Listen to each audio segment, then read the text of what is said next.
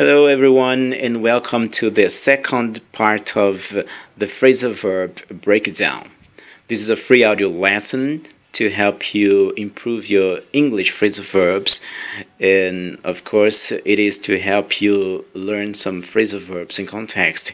Today, we're going to be talking about the second part of the phrasal verb breakdown. When you break down, you lose self-control and become emotionally or mentally confused. Example 1. When the judge sentenced Jones to life in prison, he broke down and begged for mercy. Example 2. Tom breaks down whenever he thinks of the tragedy. Break down. A situation in which someone has broken down and is very upset or confused is a breakdown.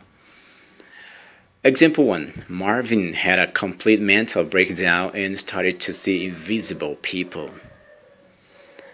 Breakdown. When something decomposes or reduces to its smallest parts or is reduced by someone to its smallest parts, it breaks down. Example 1. After the poison breaks down, it's quite harmless.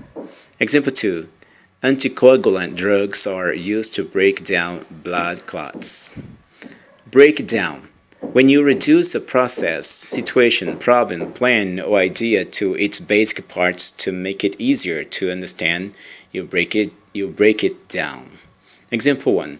The professor's plan seemed really complicated, but after he broke it down for us, we understood it a little better. Example 2. If you break the manufacturing process down into steps, it is easier to train new workers. Break down. When you use force to go through a door that is locked, you break it down.